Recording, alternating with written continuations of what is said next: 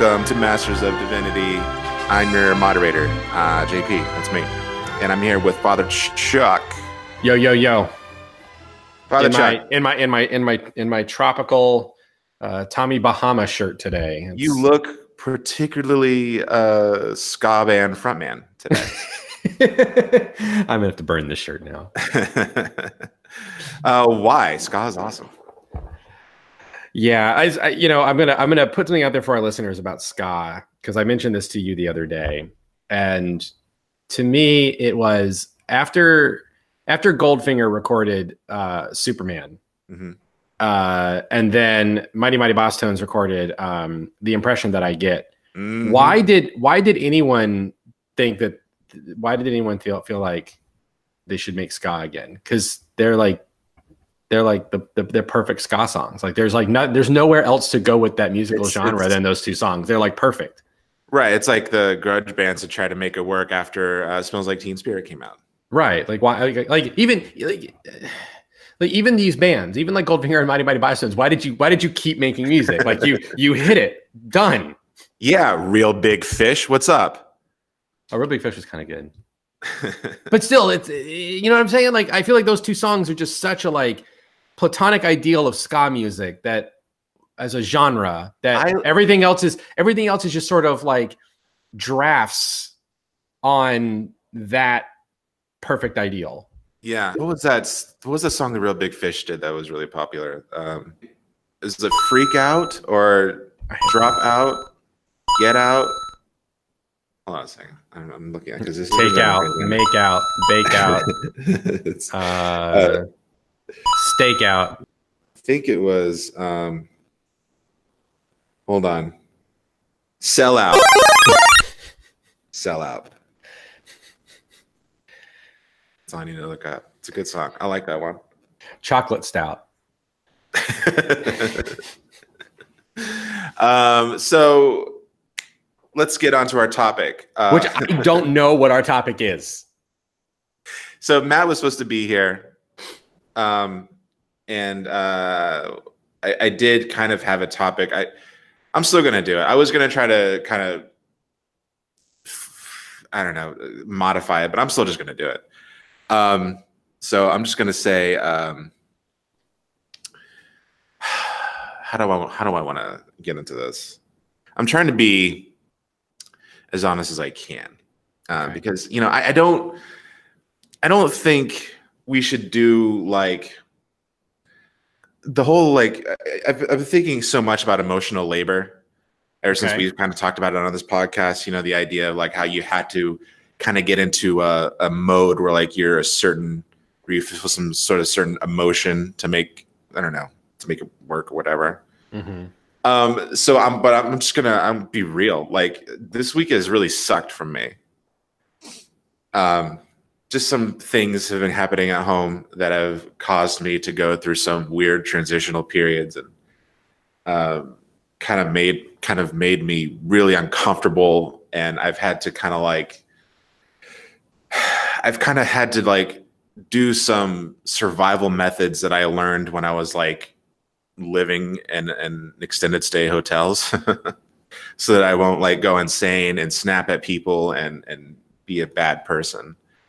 And I've just been trying really hard to like indulge in very little things that make me happy and not like, I don't know. Well, this also kind of leads into something that I also want to cover, which is, we talk a lot about pop culture on this podcast. And, I have a background in filmmaking, and, as I like to critique films. And, when you critique films, I think filmmakers and most film enthusiasts and most fans of like anything really will kind of like over intellectualize the things that they're into. Mm-hmm. And will kind of forget to sort of talk about like the emotional part, the part that actually like really speaks to them, has nothing to do with like quality. Right. So I'm trying to tie these two things in where I'm like having a bummer week and also approaching the things that make us happy without intellectualizing it and just like feeding off of like how it makes us feel. Mm-hmm.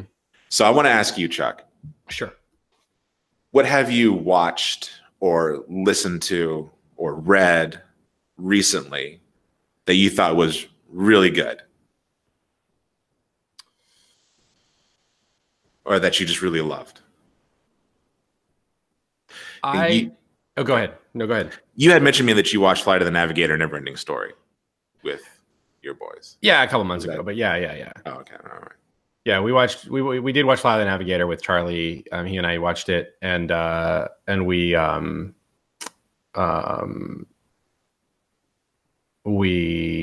sorry, hold on. Is there a Max UFO outside your window right now? Yeah, that would actually be pretty awesome. No, it's somebody walking by that hasn't been on the campus in months. I guess they're back in town. Anyway, sorry. I'm sitting in there's a big window behind the computer, so I'm like seeing like everything going on. You start spacing out and start like the Alan Silvestri Flight of the Navigator music starts playing. Oh, that music is so good. But we watched it, and partly I wanted to watch it with them because it's a good family movie, but also I wanted to be able to show Charlie where the ship is in Tomorrowland. Oh, okay. Because they have it there. They've hidden it, but it's there. But that was a little while ago. I mean, stuff that I've watched recently that I think is really good is well, Kana and I we're really into Brooklyn Nine-Nine. I'm not caught up on it. I watched, I think, the first few episodes and then just kind of like forgot to. Not because it's like a bad show or anything. I just like sometimes I can't keep up with shows. Right. Especially if they like came out weekly, which that one did at the time. Right. And there's and the thing is right now there is so much. I know. Yeah. Yeah. It's difficult. And there's other shows that I haven't even been able to watch. Like I still really want to watch like Preacher, which I think is like 3 seasons in now. Yeah. It's hard to believe. But yeah, so tell me about Brooklyn Nine-Nine. Why do you like it so much? I laugh harder at that show than I have probably any television program I've ever seen. Any television program, really? Yeah. I mean, because I deeply love Seinfeld. Mm-hmm. And I'm trying to think of stuff I've laughed really hard at, and I really consistently Brooklyn Nine-Nine may be the funniest show I've ever watched. It's also, oh no, I take it back. Kimmy Schmidt is probably the funniest show I've ever watched. We haven't watched the new episodes yet, but Brooklyn Nine-Nine is definitely up there. And the thing about Brooklyn Nine-Nine, what I really do love about it is how it plays against expectations. One of the things about it that I like is that they deal with two characters falling in love, two main characters that sort of fall in love. Mm-hmm. And so many sitcoms do this thing where it's like, oh, they get together, but then they break them up because there's this sort of weird feeling that people in happy relationships do not make for good television or good storytelling, but they've decided to go against the grain with that and explore like what storytelling, what is there within a happy and healthy relationship and even into like a marriage and stuff like that. The Office pioneered that a little bit with Jim and Pam, but to see it in a sitcom is pretty good. And also an interesting thing that they took it to be an Office Place sitcom, but it's a cop show. Right. Because it's more about like the office side of police work. The detective stuff is fairly, I mean, it's a big part of it, obviously, but the actual like on the field stuff is not as common a thing as it is just the bullpen of detectives in their office work, which is just a fascinating take. But the characters are great. The writing is great. It's very funny. There's a lot of heart. Yeah. Who's your favorite character? Who is my favorite character? I would say my favorite character is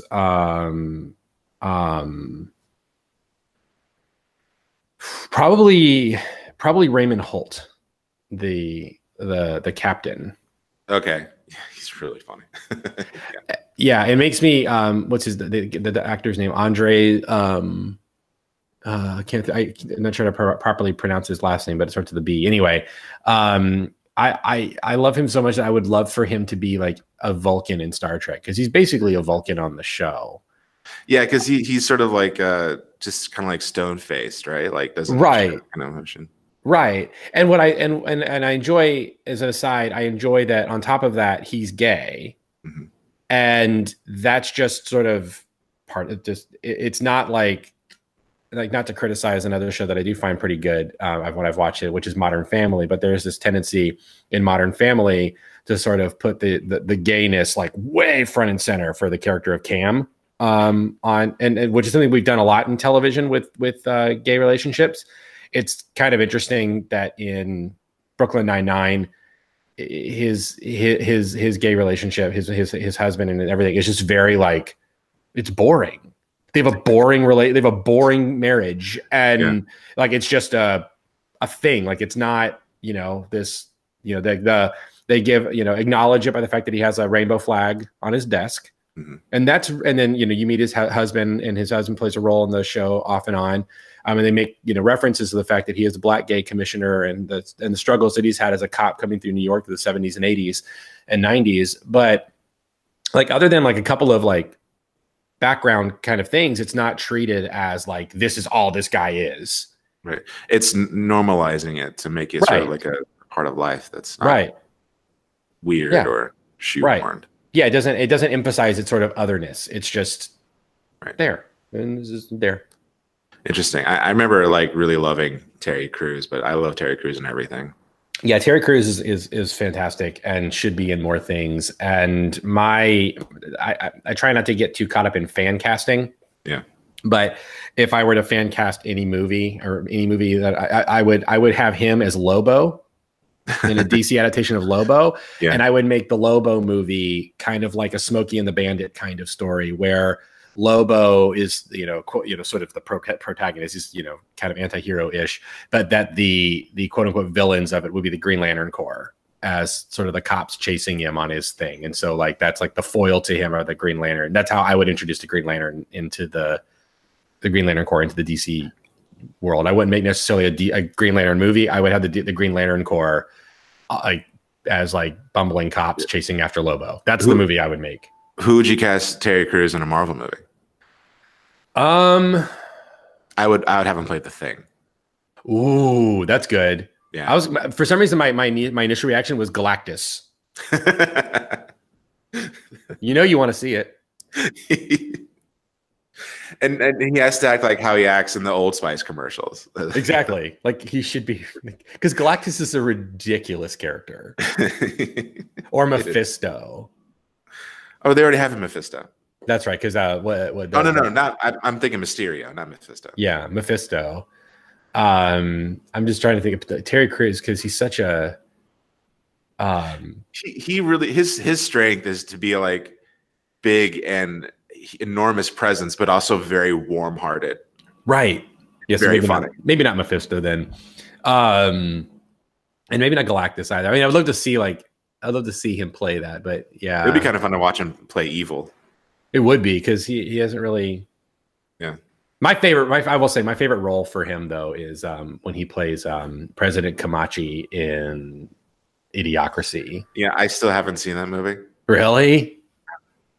No. That's you need to remedy that. I guess so. I mean, everyone keeps making the joke where I'm like, I'm kind of tired of the joke, to be honest. Well, I think that's the problem, is that at this point it has entered into a zeitgeist that, I mean, I watched it and I will say I was kind of underwhelmed by the movie. It's one of those movies that I didn't necessarily enjoy it when I watched it. It's sort of, as I've interacted with aspects of it later on, that I realize how funny it is. But in the moment, I did not find it all that funny. Except for Terry Crews' character, because it is such a ludicrous concept of the future that, I mean, his middle name is Mountain Dew, which is hilarious. Yeah, that's funny. Well, cool. No, that's Brooklyn Nine-Nine. That's a show that I need to get on board with that. They canceled it recently, right? And then they brought it back on Hulu. No, Fox dropped it in their big purge of their shows, because they dropped like Last Man on Earth and all these great comedies. And then NBC opted to pick up Brooklyn Nine-Nine. Oh, okay. And I think for at least one more season. I don't know if they're going to do another season past this one, but they did pick it up, and so it's on NBC. But I watch everything on Hulu. So right. Kane and I have been we stopped watching Brooklyn Nine-Nine for a period of time so that we could sort of save it up and binge a few episodes at a time, so that we're never like caught up, and then we have to keep waiting for new things. It's so difficult not to binge. That's honestly the reason why we have not watched the new Kimmy Schmidt episodes yet. Yeah, we every time I suggest it, we're both like, oh gosh, I don't know, because we know that as soon as we start, we can't stop, and we'll be up to like 2 a.m. And they do it on purpose. Oh, totally. Because like I've noticed like I love Stranger Things, and when the second season of Stranger Things came out, they released it a few days before. It was like the weekend before Halloween. And I was like, if I watch all of this right now, I'm not going to have anything to watch on Halloween. I want to watch this on Halloween. It's like, I'll take it slowly. I don't have to binge. Binging is such a dumb thing. Like, just an episode a night, and I'll still have like 4 episodes to watch on Halloween. It'll work out perfectly. I watched all of them the first day. No self-control. But on the other hand, I can't really I can't do that with like Twin Peaks. Like I'm still on season 1 of Twin Peaks. Yeah. And like I want to binge Twin Peaks, but I can't. Is that Twin Peaks? Like, are you talking about the original or the revival? Okay. Yeah, because I've never seen it before. Oh, gotcha. Well, and those older shows, I will say, like, those older shows make it like the pacing and everything is so different. There's just so much to take in, and I feel like we're in an era now where they're writing for binging, whereas back then they were writing in such a way that it was self-contained storylines per episode. You're probably never going to watch it again. Yeah, and I find that like an interesting thing for me is the other night I was feeling in sort of a Star Trek mood, and but I wasn't sure I was feeling Next Generation, because normally what I watch when I'm sort of in a Star Trek mood. But then I tried to I thought, I watched some Deep Space Nine, but I started going through Deep Space Nine. I was like, but I can't, because it's such a serial focused show, especially in the later part of it, that it's hard for me to just sort of like pick up an episode and watch. Whereas I went back to Next Generation, because you can just pick up an episode at random and watch an episode of Next Generation. And it's for the most part, a self-contained storyline, and it's it relates to a few other things, but it is its own thing. Like you get a full narrative arc. There's no cliffhanger. There's no there's nothing that's sort of like, oh, gotta keep the storyline going. Yeah. And that's the thing that, and I wonder this. I mean, this would be an interesting thing to think about and talk about at some point, maybe in its own episode, or just to analyze, is, there's a longevity to something like Star Trek: The Next Generation and the original Twin Peaks, and like that you don't get with a lot of these binging shows. I know, because it's like one and done. So is it a disposable? Is it part of our disposable culture? I don't know if it's disposable. I think it's like reading a book again. You know what I mean? Mm-hmm. Which, I mean, not to say people don't do that, but like, if I read a book, I'm not going to read it like a billion times, unless it's Watchmen, which I've read 1,000,000 times. Right. But I don't know. That's just kind of how I see it. Like, I have not rewatched Lost in over a decade. It's crazy to think that show is over a decade old. Yeah, I know. Yeah. I mean, as I realize as I'm saying this, I come home pretty frequently, and like when the kids are napping, and if Kana's working, she'll have something on, and Kana rewatches stuff all the time. I mean, she's rewatched Downton Abbey so many times. She's rewatched Gilmore Girls so many times. Mm-hmm. So, and including the recent, like last year or whatever run of Gilmore Girls. Right. But yeah, like Game of Thrones. I've rewatched Game of Thrones, but like I can't think of like an episode that was my all-time favorite. I mean, there actually is one episode that I really love, but like there's not like Buffy. I could just be like, oh, that episode, I know what happens in that one. That episode, I know what happens in that one, and I could pick and choose and watch a handful that like perfectly coincide with each other from different seasons. I can't do that Game of Thrones. Right. Yeah. And like going back to Next Generation, like with Next Generation, you can sort of, as you go through the show, you can sort of think about like what mood are you in? I'm like, sometimes like I'll be there, like I'm kind of in like a kind of in like a intellectual mood. Like which episode is Next Generation is going to deal with like existential questions? Like I'll watch that one. Yeah. Or like I'm just in kind of like a goofy holodeck mode. Let's watch that episode. You know, you get that with Next Generation and some of those shows. You know that you don't really get with some of the newer stuff. Like again, like I haven't watched Discovery yet, and I really want to check out Discovery, but the fact that it's a serial show makes me a little concerned that it's not going to get. You don't get that kind of storyline and narrative stuff that you see with the original Star Trek shows, you know, because it's again, it's a bingey show, which is why I like the Orville, just to kind of also bring in that show, because it's more like Next Generation. It's each standalone episodes. It's not a serial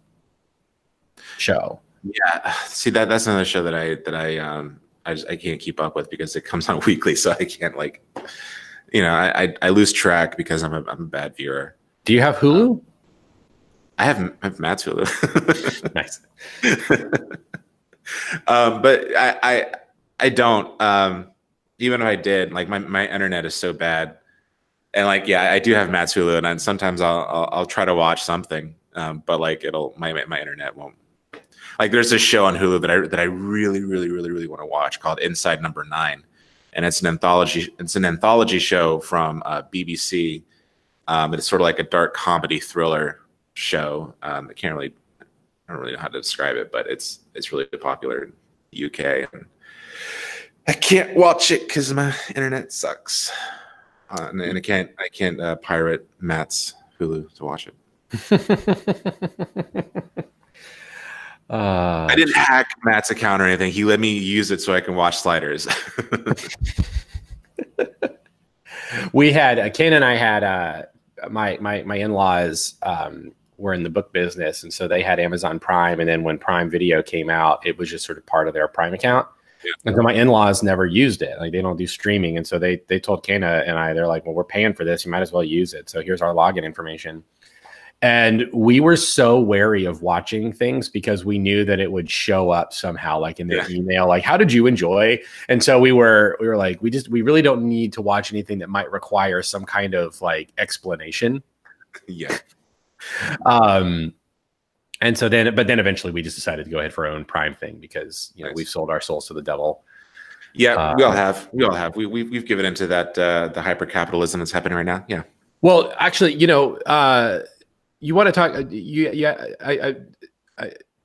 want to let you talk more because I realize I've dominated our conversation on things we've watched and discussed. But you're talking about things that we read. One thing I did read recently, and this might be worthwhile to inspire an episode or what, but Gizmodo just published a series that one of their writers did for 6 weeks. She gave up for the first 5 weeks one of each of the big 5 tech companies. Like she installed a custom VPN on her computer so she couldn't even engage with their software. And she talks about how it's impossible to avoid Amazon. But then on the 6th week, she blocks all 5 for a week, or attempts to. Didn't she like revert to like an old smartphone she had too, and then took it to Verizon, and like they said they couldn't. No, she did find, because she's a tech writer, she's like, she found a ton of old Android phones for when she was blocking Apple, okay, and was able to use that. But then she went to Target and bought a Nokia. You know, the Nokia phones that we used to have. Nokia revamped those phones, but made them a little like kind of smart-ish, and like $60. So she used that phone, and because Nokia has no connection to any of the other big tech companies, at least for that phone market, for those handsets, and so she couldn't avoid Amazon. Couldn't avoid Amazon because Amazon makes their most of their money on Amazon Web Services, which is internet hosting. So like so many websites and different web services are provided by Amazon. Like that's crazy. I always figured like that was Google's racket. Yeah, no, Amazon is encroaching big time on that, and Google, and then Google uses the cloud. So what was it? She mentioned that I guess, was it Spotify? She couldn't use Spotify because Spotify uses Amazon Web Services. She couldn't watch basically all streaming was out for her because if they don't use Amazon Web Services, they use the Google Cloud for storing all the shows. And she learned about all this stuff because there's a guy, I can't remember his name, but he's a technologist, and he's developed this VPN that blocks the IP addresses of all the big 5 tech companies. And so as she would go to websites, she would discover which ones were. Wow. And she said it was shocking. And she said one of the things that was really scary in all of it was the IRS uses Amazon Web Services or something like that. So even like government websites are the Treasury Department was one of those, is even governmental websites are being hosted by private companies. That is crazy. Yeah. The internet is just 5 websites now. Really? I mean, that's really what it comes down to. Yeah. She mentioned though that one company that it was really hard to give up, but she did respect it. It was Apple, because Apple's so closed that you give up Apple, you give up Apple. Like they haven't really woven themselves into like everything. They're just their own closed system. And so if you choose not to use Apple, then you can avoid them. They're the easiest one to avoid. And they have a pretty good reputation around privacy and things like that. So she did mention that, of the big 5, they were the one that she felt, was a little more, altruistic in their approach to things. Well, that's it. I'm moving our website to Angel Fire. And our email address is going to be a Hotmail address. But that's Microsoft. That's one of the big 5, buddy. I mean, and the article is very fascinating. I said it'd be an interesting thing to read the whole series, and maybe, I don't know, they talk about the ethics of this, because I that's something I've been spending a lot of time with. And she introduced me to a company called Purism. And they make laptops and smartphones that are completely disconnected from the big 5. Well, that's interesting. But a Purism laptop is about as expensive as a MacBook, but it is nowhere near the quality. Yeah. And then their smartphone is kind of interesting, but it's all like Linux based stuff. Oh, that's cool. Yeah. We have no idea how to use that, but nice. Are you interested in maybe trying that? Like, you think you'll ever give it a shot?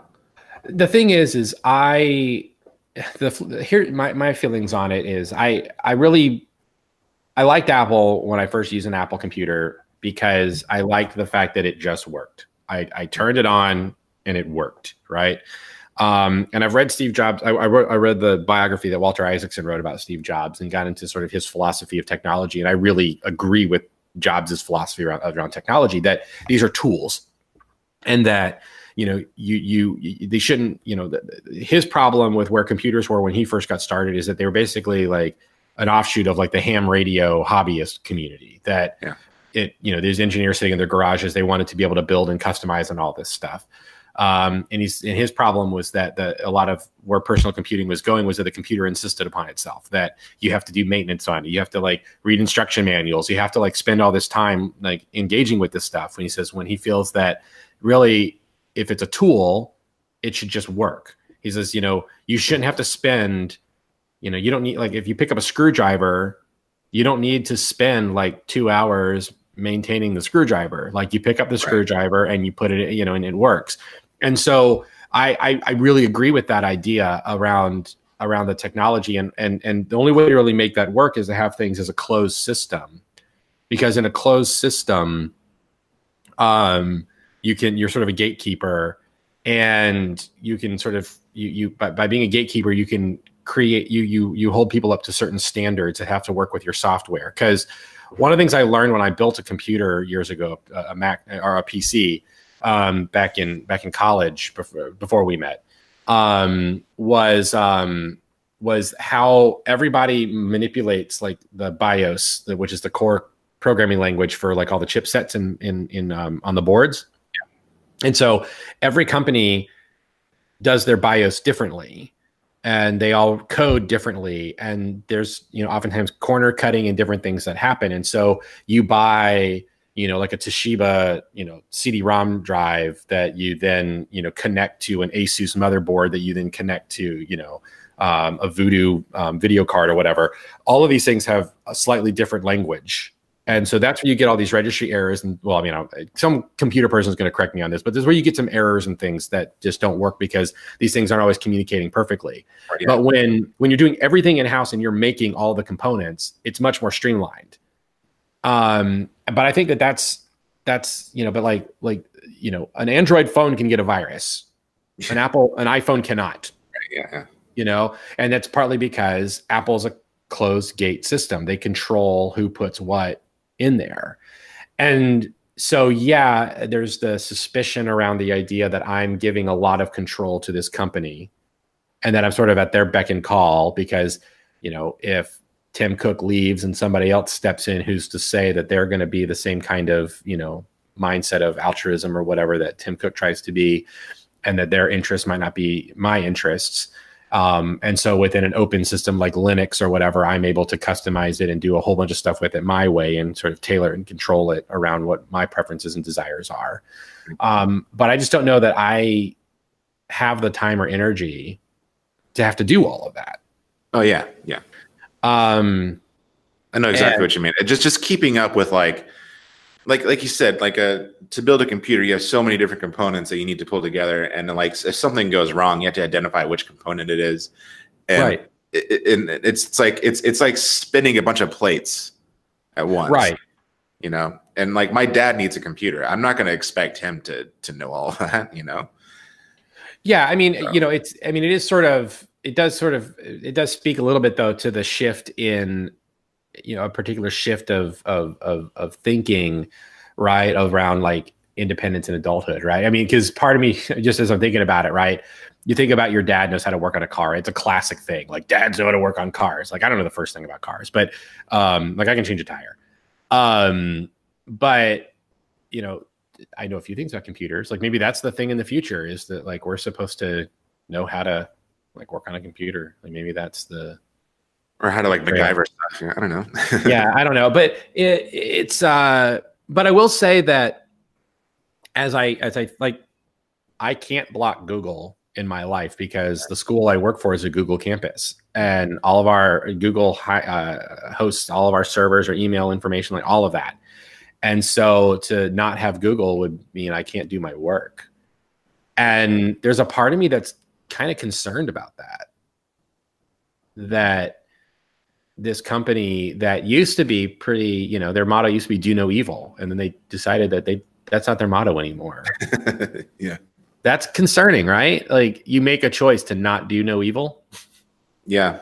And, companies that have felt pressure from oppressive governmental regimes in other countries to sort of tailor their software to meet the whims of despots. Oh gosh. Yes. That's concerning. So the idea of sort of opting out is always enticing. But or just, change the world, man. Man. Yeah. Vote for Bernie Sanders. Oh no, please no. I will say there was a time. Bernie 2016, yes. Bernie 2020, I don't know.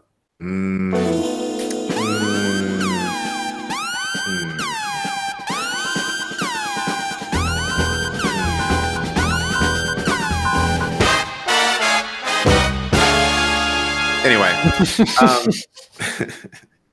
okay, cool. So Google is taking over the world. We can't escape it. It's unavoidable.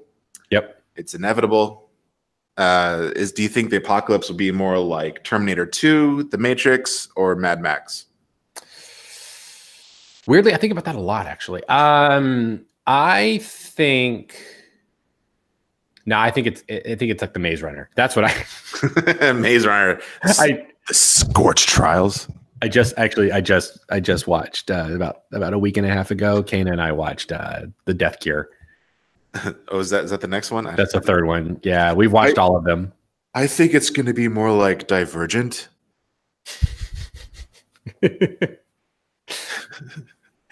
A series that's not going to get an ending, apparently. I thought they finished it by releasing it as like a Netflix movie. I don't think they're going to do that. Oh, really? I stopped paying attention. That whole thing ended. That crashed and burned. The whole young adult post-apocalyptic thing. That stopped pretty abruptly. Like yeah, it just bam, no more. Well, I mean, because it's marketed to teenagers, and their tastes change like suddenly. Yeah. I mean, rapidly. I would think about when I was 14 years old and 13, 14 years old, and my buddy Josh, my friend Josh, introduced me to skateboarding. As soon as I was introduced to skateboarding, like I went from, like a Tuesday knowing nothing about skateboarding till like by that Friday, I was wearing JNCOs and like my mom was suddenly angry at everything I did. I went from being like a fairly respectable kid who was very excited to buy DC Talks Jesus Freak to a JNCO wearing chain wallet, grungy kid listening to MXPX like within like a month. I mean, so teenagers, our tastes, like teenagers' tastes change so abruptly. So it's kind of funny that we would build like this huge like thing around it and not expect it to just implode suddenly. Not mine. Not yours? No, I still love Buffy. Well, right, but I'm just saying. I mean, you're yeah, but I'm just saying like. It's true. No, yeah, it is. I won't. And plus, the Hunger Games did it so well that everything else felt like an imitator. Yeah, right. Yeah. And because I think so. I mean, this is another one. Here we go. Harry Potter really started that off. After Harry Potter was done, those kids had become young, teenagers into young adults. And so then they wanted a book series to replace what they had with Harry Potter. And then somehow they gravitated to the Hunger Games. So then they adapted the Hunger Games into movie. And the Hunger Games did it so effectively that everyone was sort of like, oh, we can capitalize on this. And everybody was like, oh, it's just a ripoff of the Hunger Games. Like everybody saw it as a ripoff of the Hunger Games. Like every one of those things. You sort of just like brushed past Twilight. Twilight doesn't count. Twilight connects Harry Potter and Hunger Games. Did Twilight come out before Hunger Games? Yeah. See, I feel like Twilight was its own thing. Like I feel like I don't feel like the Harry Potter crowd gravitated to Twilight. I feel like I think a lot of people did. I mean, that's what I remember. Oh, God, I hate those books. Seriously, how many times can you use the word russet? Have you actually read them? I haven't read them. I tried. You tried? I tried. I know Matt's read them all. He has multiple copies. He would. I'm not even like making fun of him. He actually does. I know he actually like legitimately likes him, doesn't he? I think he does. Yeah. First, he would stay here and make the case that it's like, oh, it's just like Buffy. It's the same thing. If he were here right now, would he actually us about the Twilight series? Yes, he would. Yes, he's actually on us right now as he's listening to us, yelling at his iPhone. I bet he would be saying, "I understand people's criticisms of it, but for me, it's I think that he would." The funny thing to me about it is that it gave us Robert Pattinson, who's become, and Kristen Stewart, who've both become like really great actors in the indie film scene. Oh yeah, especially both Kristen Stewart, who's become sort of like a lesbian icon, right? And then Robert Pattinson, who is basically like somehow he's James Dean. He's become even more indie than like Ryan Gosling was when he was kind of doing his low profile stuff. Right. And I was impressed by Ryan Gosling. Robin Pattinson is like he's doing stuff. Yeah. So is Harry Potter. Daniel Radcliffe. Yeah, he's doing really cool stuff too. Yeah, it's just fascinating to me that Robert Pattinson, like, I mean, and you watch the Twilight movies and you get the sense that they're both aware, like, we're just making money right now. That's all we're doing. We're just making money. There is, I used to have animosity towards Twilight. I don't really anymore because I kind of understand fandom and how important like women's fandom is, especially at a time like that. There's like a great video called I think it's called "With Apologies to Stephenie Meyer," and it's made by one of my favorite video essayists, Lindsay Ellis. Mm-hmm. And she just kind of like, it's sort of like kind of apologizing to her and her fans about like kind of not taking it seriously and not taking like a sort of a friendlier analysis of what they were into and stuff. Here's the thing. I feel Twilight is creepy. It is a creepy. The love story is creepy. That was always kind of the critique. And I don't know that I would ever subject young people to it, because I feel like it's really because it's very I mean, Stephenie Meyer's a Mormon, and so it has very much that. I mean, come on, some repression going on. There's some. Well, the movie is a totally like an abstinence only storyline. I mean, okay, cool. Be chaste. That's awesome. But at the same time, it encourages like, you guys are so thirsty. You need to get married so you can have sex. And there's, and like, I get it. He's like 1,000 years old or whatever, right? He's like 100 something years old. She's a 17-year-old person. And that is messed up. That is a messed up story. And how do we know that it's messed up? Because it gave us 50 Shades of Grey. 50 Shades of Grey is an interpretation of Twilight, because that is fan fiction of Twilight. And so it takes it to a new place. It takes it to its all right distillation. I'm gonna bring my A. We're gonna talk about this again sometime. I'm gonna bring my A game to this, because I'm not prepared. Are you gonna defend 50 Shades of Grey? Not exactly. Not exactly. I could defend the first film, because it's such an abusive story. It is. It's awful. No, it's terrible. It's definitely it's yeah. And in that video I talked about, Lindsay totally trashes 50 Shades and the author.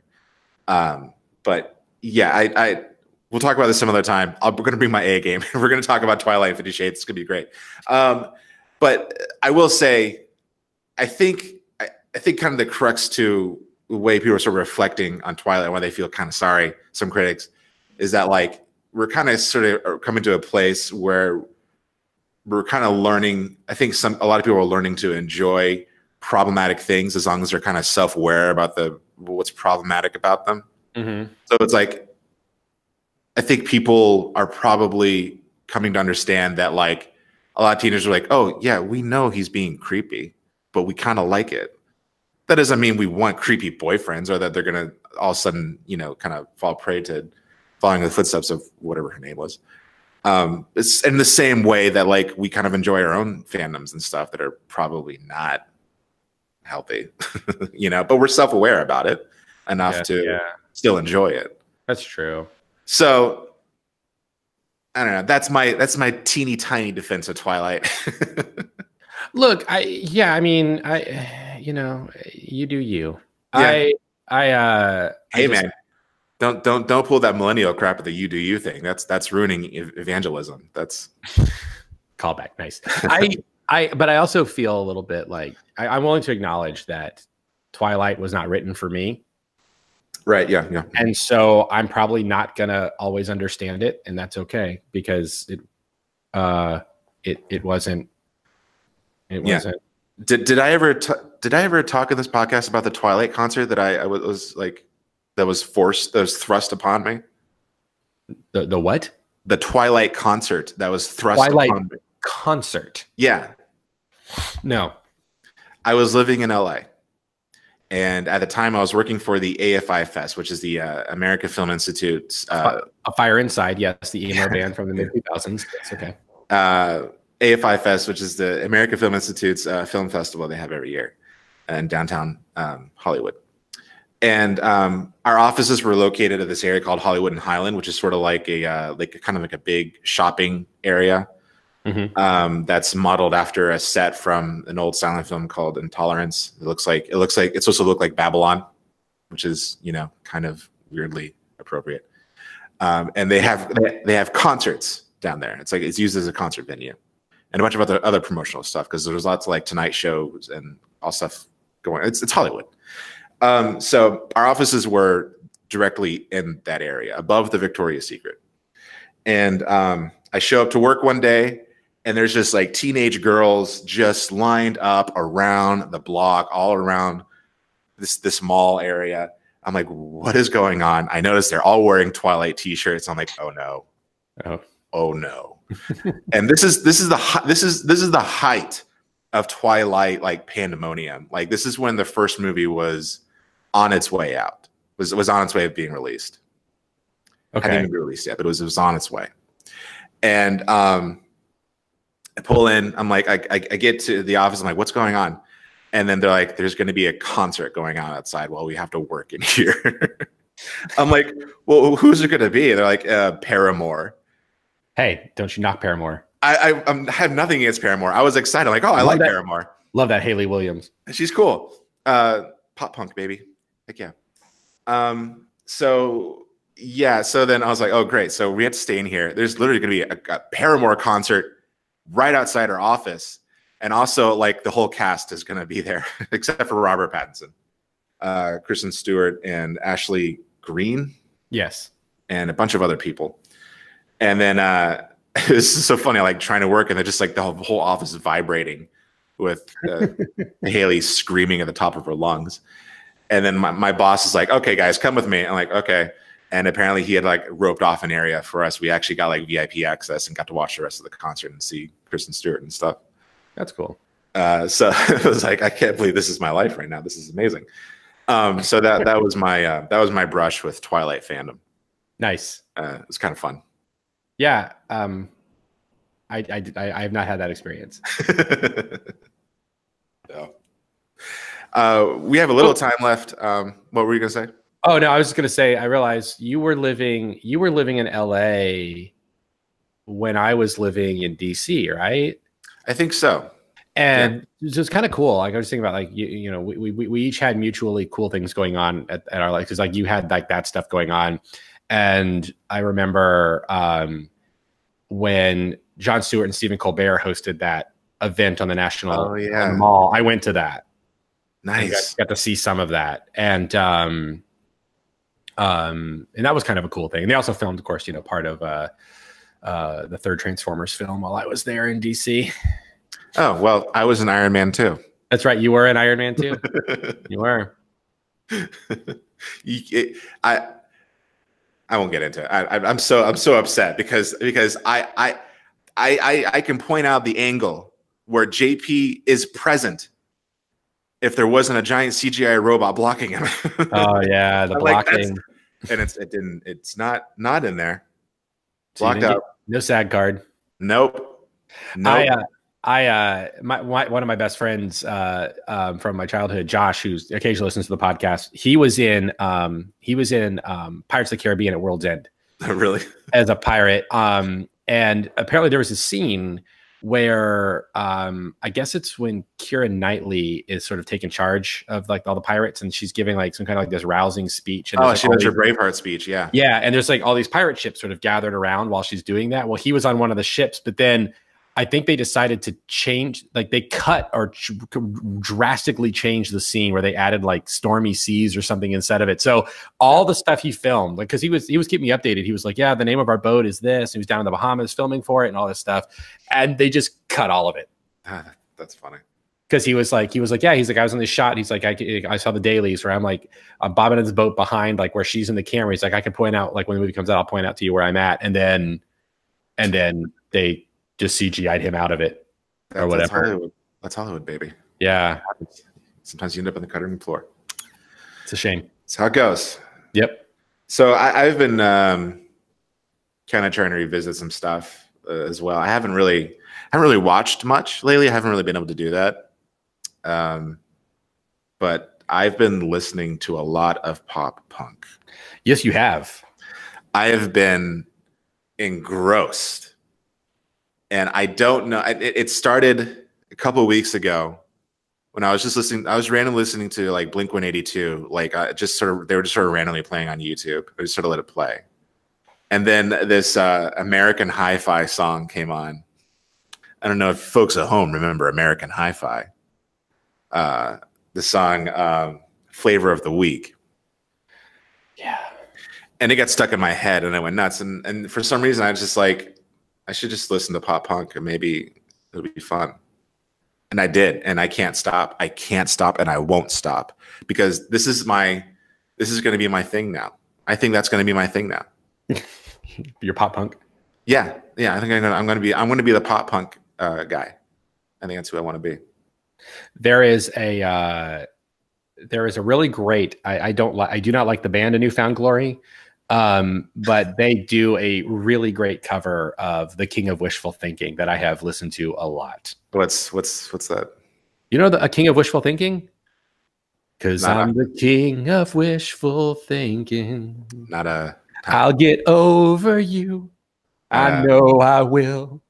I'll pretend my ship's not sinking. I mean, I do know who Newfound Glory is. And I tell myself I'm over you because I'm the king of wishful thinking. I'm really uncomfortable right now. You don't know that song? No. I'm so musically illiterate. You know that. That's why I'm the pop punk guy. Dude, I will say pop punk. I remember the first time, probably the first punk song I ever heard in my life was Basket Case by Green Day. Yeah. And something like it triggered something in my brain. Like I heard that sound and I said, that is what I'm gonna listen to for the rest of my life. And then I discovered MXPX, and I discovered them on a compilation of Petra covers. They covered Petra's "I Want to Be Friends with You," and I was like, that. I bought their album on the cover, and then I don't know what it is. Ever since then, I hear pop punk music, and I'm like, it triggers something in me where I just can't. It just makes me so happy. That is the energy that makes up pop punk, is that sort of lightheartedness. I bought Blink-182's Enema on the State out of spite. Out of spite of what? Who are you spiting? My friend Josh, I mentioned earlier, his little brother John really wanted the album, and we were in that phase where we couldn't listen to non-Christian music and all this stuff, and people were kind of making fun of. You're like, oh, they're a terrible punk band. Why are you listening to Blink-182? Blah, blah, blah, blah. This is before that any of that album hit like on MTV or anything. Yeah. And I hadn't really heard any of the songs. And so I had some extra money. I was like, so I bought it just to sort of spite him. I was like, you can't buy it, but I'll buy it. And he's like, dude, not fair. So anyway, we got in the car to drive home, whatever, and I put it on, and I was like, what is this garbage? I think I fully intended to like give it to him afterward. Yeah. And then I was like, oh no, this is one of the greatest things I've ever listened to in my life. That's a great album. It is such a good album, and I still listen to it. Really? So you think it's their best album? No, their best albums are self-titled from 2003. Oh, okay. Or 2004. That was kind of when they were sort of becoming emo, right? Isn't that kind of like... that's sort of their emo sound. Yeah, I think that's their best record because it's their most it is the most musically mature album. But I do really, really like Enema of the State, and I like listening to it because I realize it sort of fits within a concept. They've never said it's a concept album, but it sort of fits within a concept, and it came out at a perfect time for our age, JP, because I realized listening to it that the themes deal with uncertainty and uneasiness with growing up, and the song "Going Away to College" is a perfect encapsulation of that feeling of leaving home to go to college. Like it captures that just so wonderfully. I was just thinking about the way I'm sort of getting into pop punk now. It's really just a phase. It's kind of the same way like how I got into like 90s grunge when we were in college. And I'm starting, and the sad realization that sort of come over me is that like we are further away from like what's considered to be the golden era of pop punk than I was from 90s grunge when I was into it in the college, because it's now like 20 years old. Kids today listening to Enema of the State, right, is like you and I in high school listening to the Bee Gees. Yeah, pretty much. That's insane because that's a 20-year difference. It's insane. I hate it. Yep. And I think it's this year that the "What's My Age Again" video turns 20, right? Yeah, 1999. Yeah, that was my entry into Blink-182. Is that video?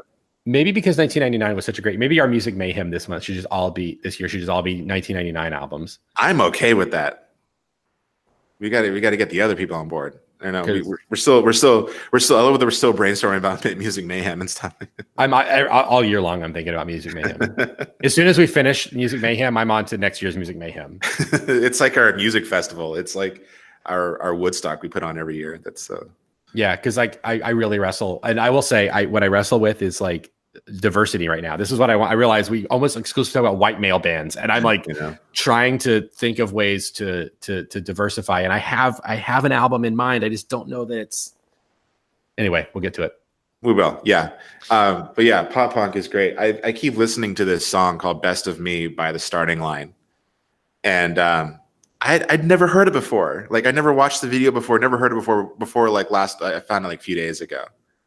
And it's funny because you're watching. I'm like, this seems pretty modern. This came out like when I was in college or something. No, it came out 2002, when I hadn't yet gone to college. Right. I was like, what? Yeah. Oh boy. And it starts off with a little acoustic thing, right, in the beginning. Yeah. Is there anything better, right, than the acoustic pop punk song? Yeah. Chris, what's his name? Dashboard Confessional. He like perfected that. I never got into Dashboard. You never got into Dashboard, except for that one Spider-Man 2 song they did. Oh, Vindicated, great song. Yeah. That's a great album, Spider-Man 2 soundtrack, right? That's off the Spider-Man. Yeah, heck yeah. Because it also has a song by Blue that I really like, Blue Macaulay. There's a great Yellow Card song on there that I think is vastly underrated. Oh, Yellow Card. Pop punk with a violin. Yeah, you watched the I showed you the Weezer skit, right, from SNL a few weeks ago. The one where like they're arguing about Matt Damon and Leslie. Yes. I watched that episode. Yeah, where they're arguing about Weezer, and then like the one girl is just like, "Well, what about Yellow Card?" That's a great sketch, by the way. I love that sketch so much. It is such a good sketch. I listened to Pinkerton right after that. Nice. Did you have you ever because the song you just mentioned, what's it called?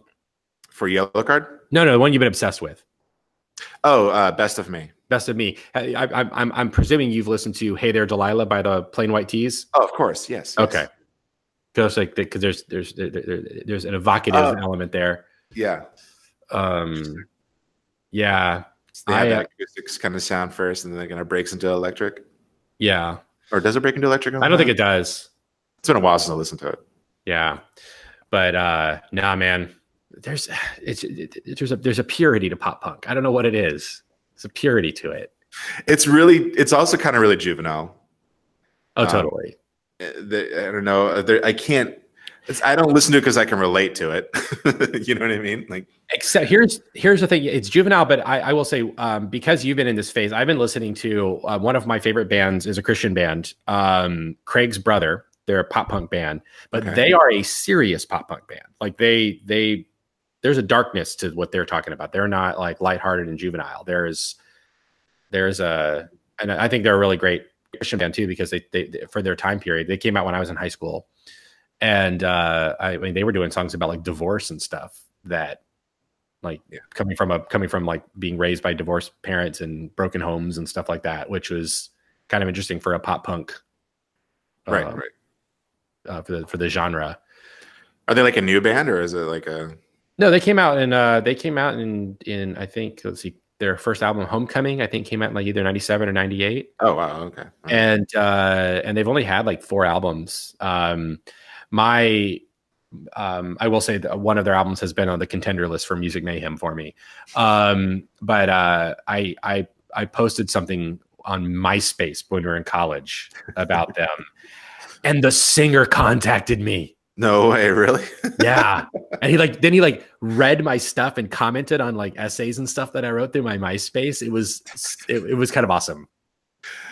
Oh my gosh, you need to find all of those essays and we need to put them on the site. I have revisited my MySpace account and most of it is gone now. Chuck, did you have a live journal? No, I never had a live journal. I had a live journal. It wasn't good. Was anyone's good? George R. R. R. R. Martin.